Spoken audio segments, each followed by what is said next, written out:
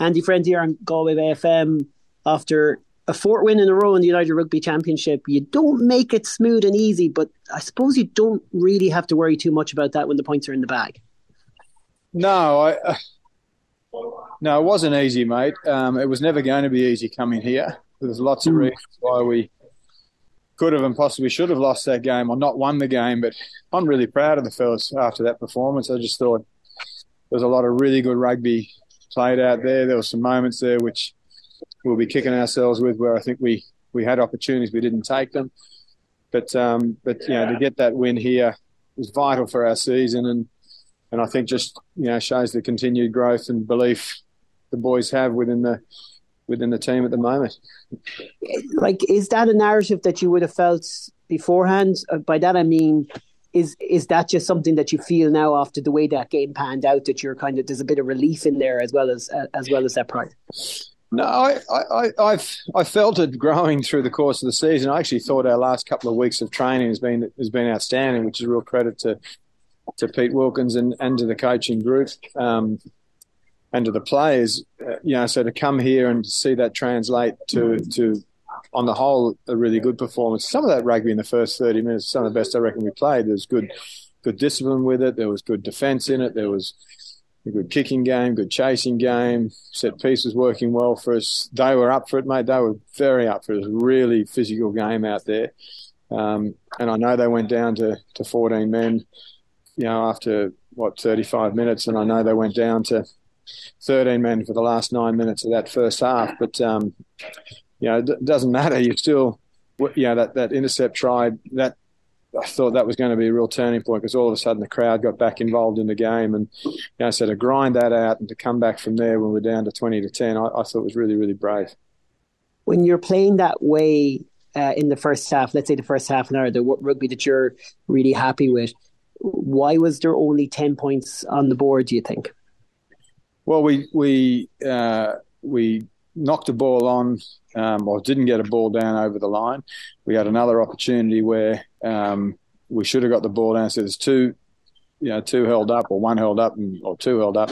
A couple of knock-ons where we just, that last pass didn't stick. I believe, I remember from the Shane Bolton try early on, Shane Bolton line break early on. Yeah. We should be converting that. We didn't. There was another one where we made good energy, good yards, and we didn't. The intercept pass, we don't need to be playing out the back there. Stay on top. That was the whole message. So that should end up hopefully for us being a try, but it wasn't. So I reckon there were at least 4 chances there where we scored 3 tries. You add another 4 to that, there's 7 tries, and all of a sudden it's a different game of football. But that's a credit to Dragons. I thought some of their defence is the best I've seen them defend all year. That meant a lot to them, that game tonight. It's their last home game here. All their Welsh players back, other than Rio Dyer. So they were fully loaded, and they're a good football side, mate. I know they're sitting second bottom, but they're a good football side. Connacht are obviously a good side now, sitting 8 and with a shot at 7. And what we're saying, without complicating things, 7 should be Champions Cup rugby as well. It's all opened up in a way that you mightn't have been able to forecast maybe a few weeks back, but it makes this run of games that's coming up starting at the end of the month really exciting.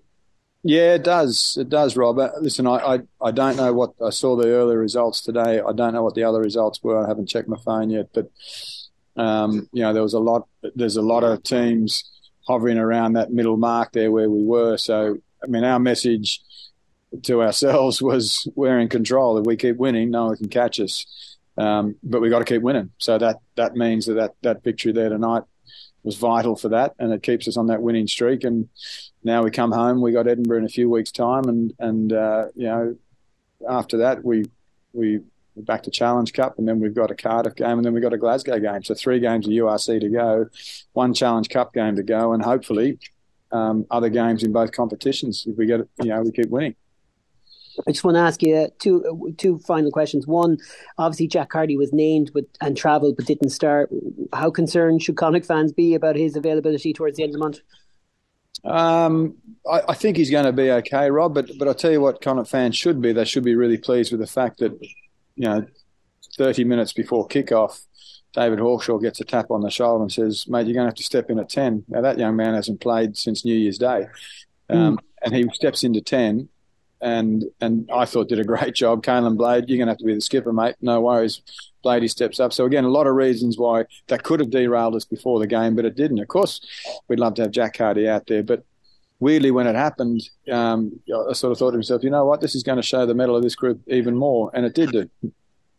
Cian Prendergast stepped up as well. We were well impressed, and obviously it was his tackle at the end to just kind of put a rubber stamp on a really good performance. Yeah, Prendo, there was another tackle there. I still need to go back and watch the replay of it. I'm pretty sure it was Tommy Faz that cut down. Seriously. Some of the desperation in those tackles at the death. I thought it was outstanding, mate. Honestly, Rob, it'll sound really weird, but that's a performance I think that can really now springboard us into these last three games and sets us up really well. And I'll just finish on this then, and I suppose that you're going to push back on it, but it just those errors, those little maybe decision-making issues at key points, things that people might be worried about despite the great run. If that creeps up again in these final run of games, obviously it could hurt us more, hurt Connacht more. So with that in mind, what do you say to people who might be concerned that, well, there are signs in these last couple of weeks, maybe the tries conceded against Zebre and some of the errors when they had the extra man here, that would suggest that this kind of performance won't be good enough to beat Edinburgh or maybe Cardiff? Yeah, well, I mean, you win a game of rugby and there's always going to be criticism because people didn't like what you could have done and what you should have done. You lose a game of rugby and I think you probably deserve some of that. Well, we won the game of footy, so it's never going to be perfect. We won the game of rugby at a really tough place to come and win a game of rugby in a game that meant the world to the Dragons out here tonight. Fully loaded team. You know the players who we didn't have. But we've come here and we've done a job. Jack Ainger, I thought, was going great. He gets an independent medical assessment, says he's got an HIA, fails that. So Sammy Elo comes out. He's got to play 50 minutes of rugby. That young fella's done really well, that scrum. There's so many good things to it, Rob. And I'll zone in on the good things, mate. Other people can talk about the negative stuff, but we'll zone in on the good stuff and say we're still very much in the hunt and we've got a couple of weeks to prepare for Edinburgh.